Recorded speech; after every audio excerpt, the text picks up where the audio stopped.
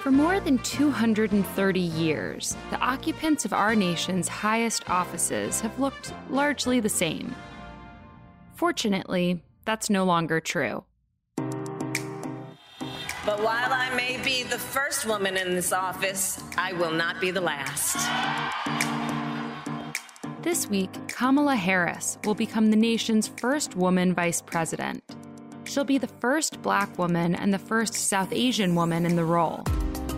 I think that was so important because that was a signal to all the women out there is like, look, this can't end with me. You got to do this too.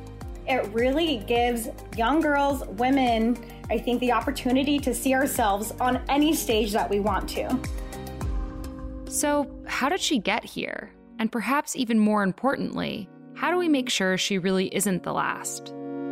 Over the next month, Women Belong in the House is turning our attention to a different house, the White House.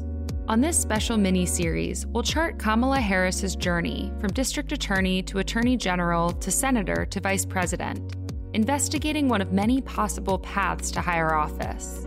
We'll talk about Vice President Harris and highlight stories of women on a similar path, elected officials who may one day be in her same position.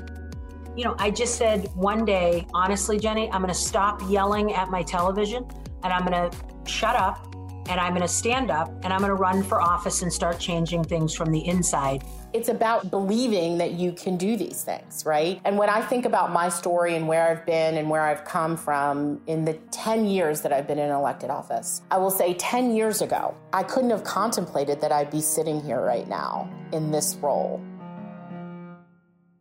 Tune in to Wonder Media Network's Women Belong in the White House, wherever you listen to podcasts. Talk to you soon.